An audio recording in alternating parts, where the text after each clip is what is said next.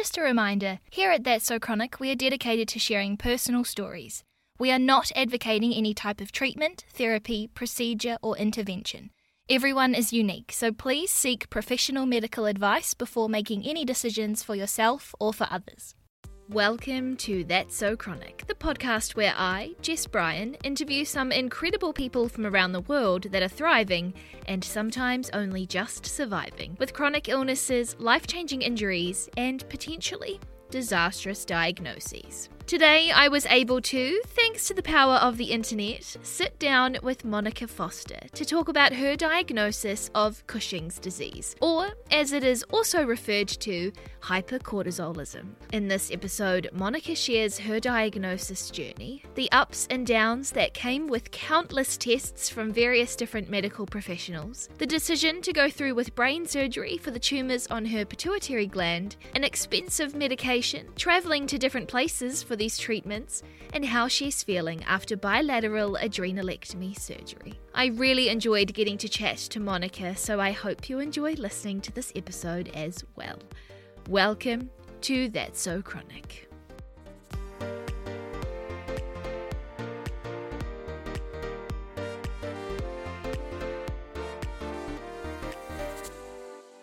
Monica, thank you so much for being here and welcome to That's So Chronic. Today we are going to be chatting about your diagnosis of Cushing's disease. We're going to chat about that as well as some of the surgeries and the medications that you have proceeded down in attempts to try and manage this condition. So I feel like we have a lot to talk about today. So thank you so much for being here. Thank you so much for having me on. Now, where do we begin with this? Is diagnosis the beginning, or had you been noticing symptoms well before you managed to get a diagnosis? Well before. So symptoms probably started about 4 years ago, maybe even up to 8 years ago. I just didn't realize it at the time. So I had a whole list of things that just didn't seem right, and I couldn't get any answers from traditional doctors. So I had reached out to functional medicine doctors and told them all of my issues and everything, and their treatment plan was to lose weight. Okay. So they had me, they had me start an HCG diet, Okay. which is where you give yourself shots and only eat 500 calories a day. So I did that. I don't really know much about calories at all, but I'm imagining that 500 doesn't, is that a lot? No. 500 calories is like what you should eat for maybe one meal. Okay, yeah, wow. So like maybe breakfast. Oh my God. So I did lose probably 80 pounds. I mean, why wouldn't you with what's going on with the shots and how little I was eating? And then after the 40-day program, I just kind of crashed. And I just noticed that things didn't really get better. So I kind of stepped away from that functional medicine doctor. And then really, it's been over the last 2 years that I started noticing symptoms because I had gained 150 pounds in 18 months. Okay. Even though I eat very clean, no gluten, sugar, dairy, that kind of thing. And so that's when I started reaching out to nutritionist. So when I was with the nutritionist, we would do monthly calls. And May of last year, she was talking about our HPA axis. So just how your body, everything's controlled by your pituitary. And so with that call, I realized, when I was 16, I was diagnosed with a tumor on my pituitary. Okay. But it was just considered prolactinoma at the time, just that I was producing prolactin and that it wouldn't be an issue. So it started me down this whole path of research, and I came across Cushing's. So I had never heard of Cushing's disease before until I started looking it up, and I matched all of the symptoms. Wow. Yeah, it was, when I first saw it, I actually thought, wow, this sounds a lot like my grandmother, because there's pictures of people that have Cushing's. I was like, it looks a lot like my grandma.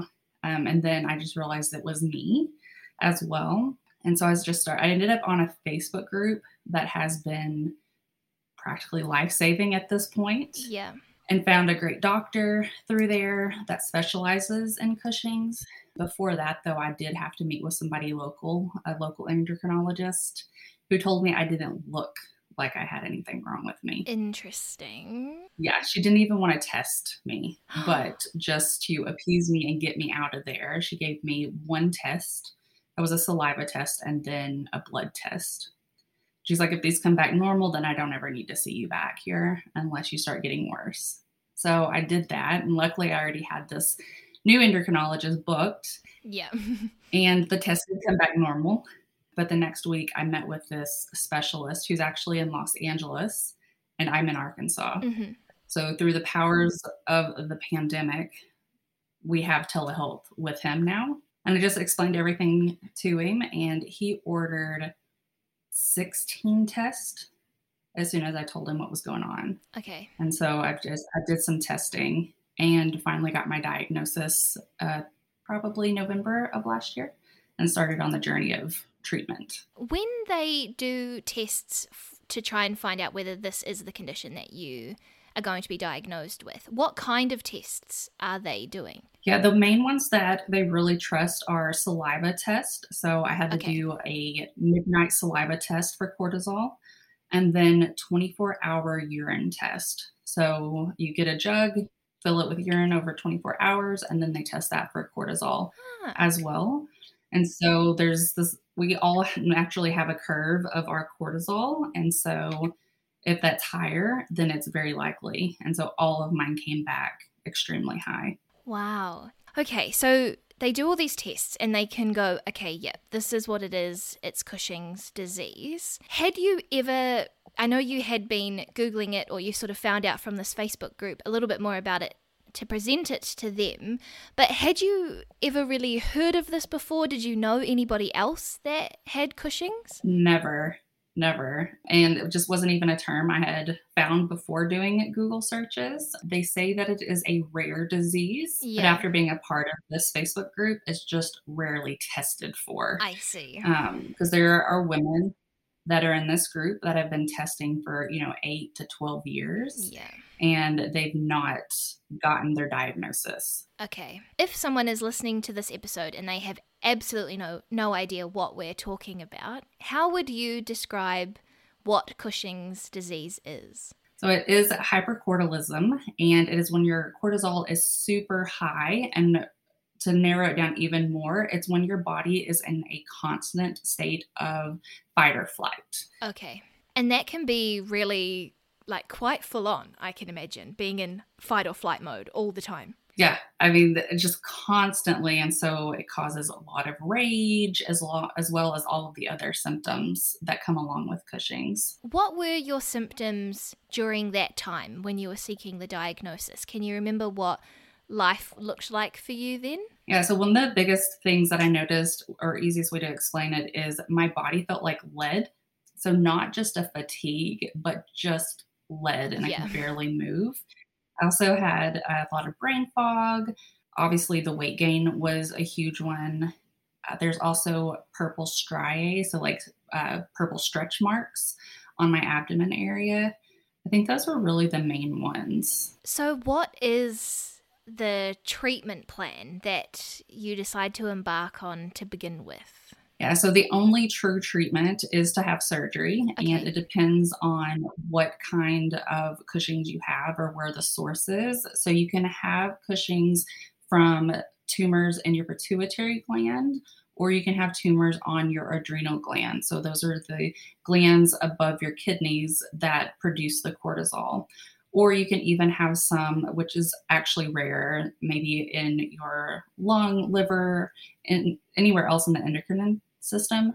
So when I first started out, it was determined that it was pituitary because I had the MRI, I had seen the tumor, and all of my lab work pointed to a pituitary source. So before I started getting scheduled for surgery, my endocrinologist likes to do a medicine test. So you would go on the medicine, and if you feel better, then it's likely that the surgery would help you. Okay. So I got started on that, and it's actually off-label It is ketoconazole. So it's actually an antifungal Ah, medication, but they have found that it stops the production of cortisol. So I did that and I felt so much better. But then lab test came back, and unfortunately, my liver did not like the drug. It's one of the biggest side effects of that one. okay. So I had to come off of it within like 4 weeks because my liver enzymes just got too high. And so it wasn't safe to take it any longer. And with this medication, is that, I mean, I'm not super familiar with how medication works where you are based in the States, but did you have to pay for this? That one I had to pay for through my insurance. So I didn't actually have to pay anything out of pocket Okay. for that one. Okay, cool. Yeah. And so once we figured out that I was responding to the medicine, I was able to schedule with the surgeon, a neurosurgeon, which was in Houston. So I like to joke that I have done a nationwide tour for my medical care because later on we'll talk about how I went to another part of the US to have another surgery. So I got that all scheduled for January. And the pituitary gland, it's at the base of the brain, isn't it? So this is quite an intense surgery that we're talking here. Yeah, so it sits right behind your nasal cavity. And so it was brain surgery. So there's this thin piece of skin that separates your brain from the pituitary. So it was a very delicate surgery that could have gone pretty wrong if you didn't have an expert in it. Wow. How were you feeling when you were like, okay, this is what I've got to do? I was just ready for relief at that point. Mhm. I was excited to have validation that there was something there. Yeah. And so I was just ready to get it over with and start thriving after surgery. Yeah. What is the process of this surgery? Like, how long does it take? What is the recovery like? Yeah, so the surgery I think was like 3 to 4 hours, Okay. and they actually go through the nose. So I didn't have to have like my skull cut open or anything like that. So they just went through the nose. And once he was in there, he actually found another tumor on the other side of my pituitary that Okay. was hidden from the MRI. Mm-hmm. So you can go in and remove it, and you stay in the hospital about 4 days. And then recovery is supposed to take at least 6 weeks to start feeling good. I felt better within 4 days. So I knew Wow. immediately, but I knew immediately that the surgery failed because of that, unfortunately. Okay. Like Okay. you should have a major crash and feel really bad after surgery, and I didn't have that happen. Okay.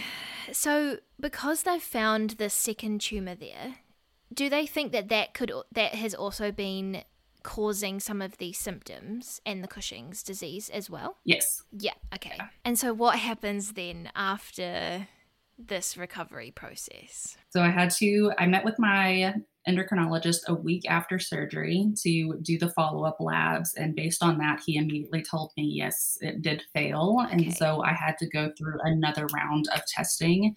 So that's 4 more saliva tests, that's 4 more urine tests. And when all of those came back, it was confirmed, definitely all high. And so at that point, he started me on a new medication. Okay. And that one is recently came out for Cushing's disease. And that is the one that is $14,000 a month. A month. Oh my A goodness. month. Yeah. So my insurance company said that they would pay for it, but the way that my insurance worked at the time is I'd have to pay for it out of pocket up front Right. And and they'd then, reimburse me. wow. Yeah. How long were they thinking that you would be on this medication for? Well, that one is approved where you could technically be on it long term, even though it wouldn't purely put you into remission. But luckily, the manufacturer of that medicine has a patient assistance program. So I was able to apply and get it for free. Oh, amazing. So luckily, luckily I didn't have to pay out of pocket for that one. And it worked great for 6 weeks. Okay. And then my liver test came back and my liver enzymes were high.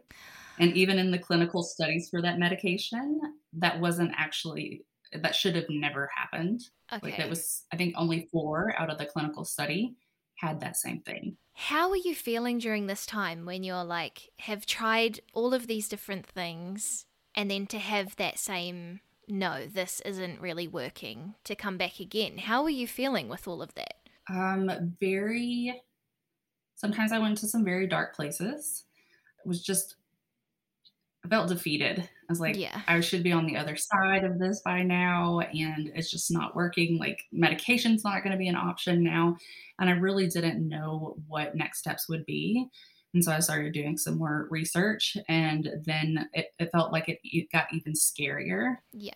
as I looked into what other options would come after medication. So how long has this process been since that time where you got a diagnosis from the endocrinologist to now in the So story? luckily, I'm very privileged to be able to pay for this doctor out of pocket. And during this time, so I met with him for the first time in August. Okay. The diagnosis was in November, surgery was in February, and then March, April is about the time that we figured out that it failed, and I started on the Is Teresa. This is still, I mean, obviously could argue, even though it was somewhat fast being able to get through all of this, that is still quite a lot of months to be still dealing with this condition and having to sort of navigate all of this. You mentioned that things felt a little bit rough at times and to some dark places. Did you have a support network around you, or had you connected with other people who were in a similar situation, like perhaps on that Facebook group? Yes, luckily I was in the Facebook group, so that was a huge support network because Yeah. I wasn't alone with the failed surgery. There are some people that go for a second pituitary surgery, even a third, Okay. and then they finally hit remission.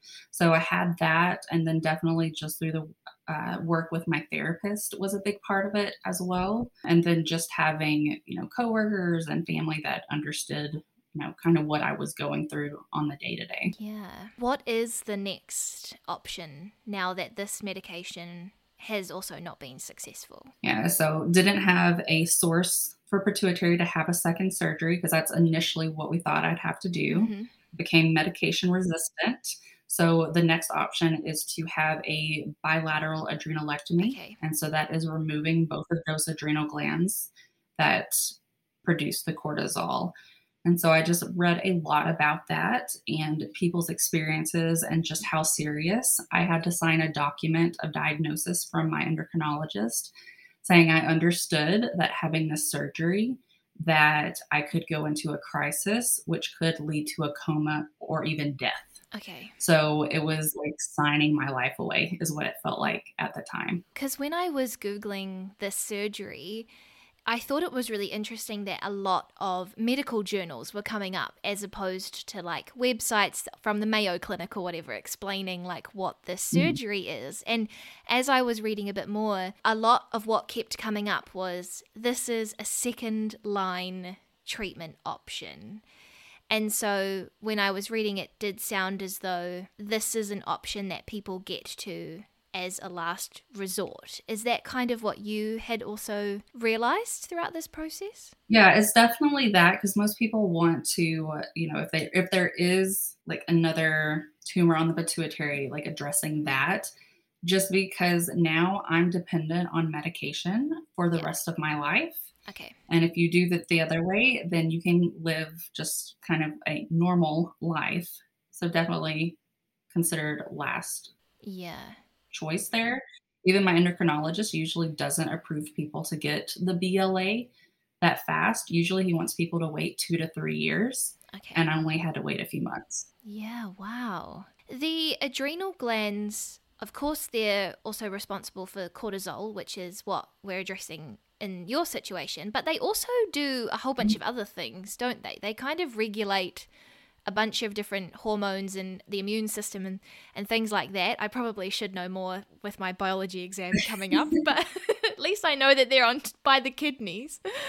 Everybody I've talked to has not even known that, though, and I'm just so surprised that we go so long in our life and not know where adrenal glands are. Yeah. So, but yeah, I'm also on another medication that does support like sodium, like even my electrolytes in my body to make sure that I stay hydrated, that kind of thing.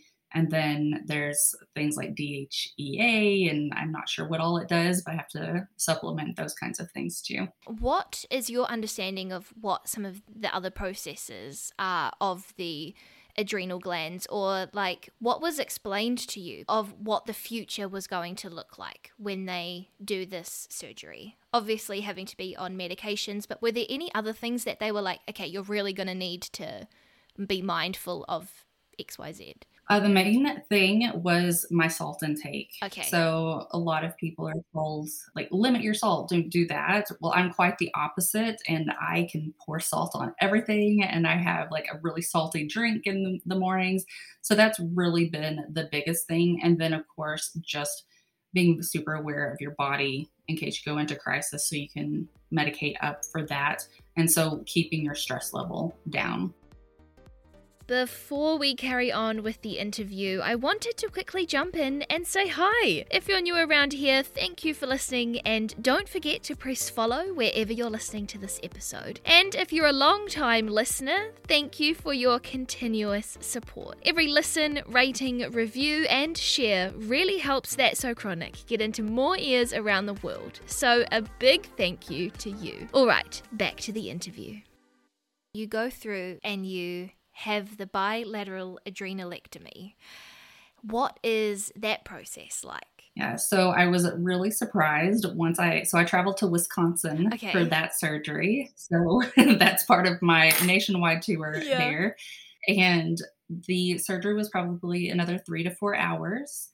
And I only stayed in the hospital for 24 hours. Oh, wow. And I was very surprised by that. But yeah, so the next day I did have to stay in Wisconsin for 7 days so I could attend my post-op appointments. But I still didn't feel like pain or anything. But this time it was a good thing. Okay. Because now I know I'm in remission. Wow. Yeah. So how has it been? Because you've only just recently had this surgery when we're recording this episode. How have you found a month on? How are you feeling? Amazing. I often just sit around and think, oh my gosh, I feel so great. Yeah. Oh my gosh, am I really feeling this good? I'm actually able to cook dinner, or I'm able to clean the house. A lot of daily activities that I wasn't able to do before.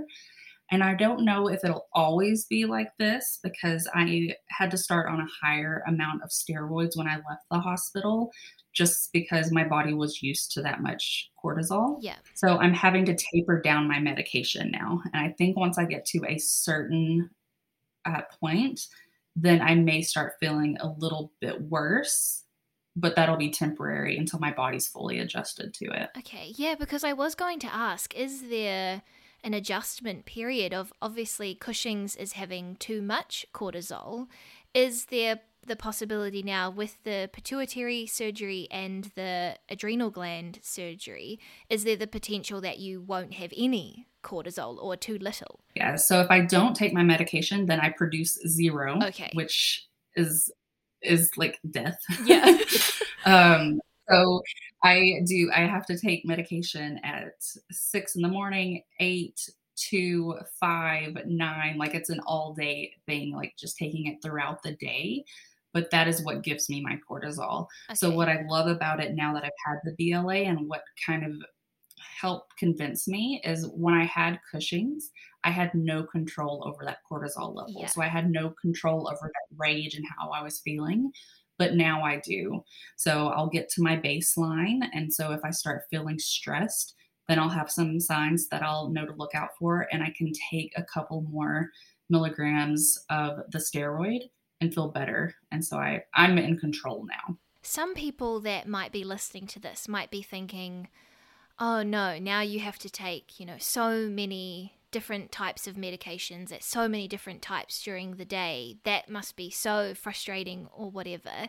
But when you look back and you compare how life looks now compared to a year ago, is it worth it? Absolutely. Yeah. Absolutely. And I set an alarm on my phone for those times, and I don't even give it a second thought. I have my pill container beside me. So I just put it in my mouth, and I'm able to keep on going through the day. And I was probably taking way more supplements, like way more amount of pills prior to diagnosis, trying to fix the issue. So now I know exactly what to take and what times. And so it's less to worry about than before, I think. Is there a sense of what the future is going to look like? Like, do you have regular check-ins with any sort of specialist or doctors to monitor and see how things are going? Yeah, so I'll do probably a couple more follow-ups with my endocrinologist just to make sure that my levels are still good. And then I ended up having to find a local-ish, because she's still 3 hours away, Okay. endocrinologist that will also help me just make sure like my medication and all of that is updated. But long term, I don't think there will be any check-ins because unfortunately, once you have the BLA, that's kind of where their specialty stops. And I'll have to find somebody that specializes in people that have primary adrenal insufficiency or Addison's disease for Okay. those that have autoimmune that causes the same thing. Yeah, because essentially going from one side to the complete Yes. other side. Yes. Because when you were mentioning about your great national tour for your medical treatment, how does that work when you're having to travel to different places for treatment or getting online appointments in LA? How does that work? Because I know in my experience here in New Zealand, if you go and get an appointment in a different region, it is so hard and there are so many roadblocks and they make it extremely difficult. What has been your experience doing that over there in America? So luckily it's been pretty easy. My endocrinologist has a website that I can go and schedule my own appointment on. And so I am paying out of pocket for it. And it's just an online scheduler. I pay my fee through there and then we have the call. So that was super easy. Wow. And then once I had to do transition into the surgery in Houston, I got the referral. So I didn't have to go see the surgeon or anything before surgery. And he was considered in network with my insurance company because they cover all of the US. Perfect. And then so the same would happen with Wisconsin as well. That is amazing and like basically unheard of, being able to just book your own appointment with a specialist here in New Zealand. That sounds amazing. Yeah. It's the small things. Yeah. And then so I end up watching his calendar because he does still book out. I think he's booked out until probably like 4 or 5 months Yeah. from now. So I would scroll while I was trying to get diagnosis in the middle of the night because, that was the other thing is having insomnia. So it'd be 2, 3 o'clock in the morning and I'd scroll his website and refresh it and I'd be able to catch cancellations. Yeah. And I could rebook my appointment for a sooner date. It's kind of like trying to buy concert tickets when someone's coming to Yeah. a show.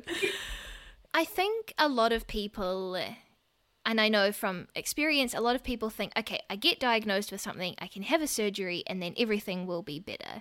And after speaking to you and listening to your story, it is a roller coaster. There are so many things that you have to navigate along the way. Do you have any thoughts if someone's listening and they're thinking, they're on that roller coaster and they're like, everyone thought I'd just suddenly be better when I got this surgery and I'm still having to navigate things and I'm still having to work on my health journey. Do you have any thoughts or, I guess, advice for someone who's also been through this, for someone that might be in that position?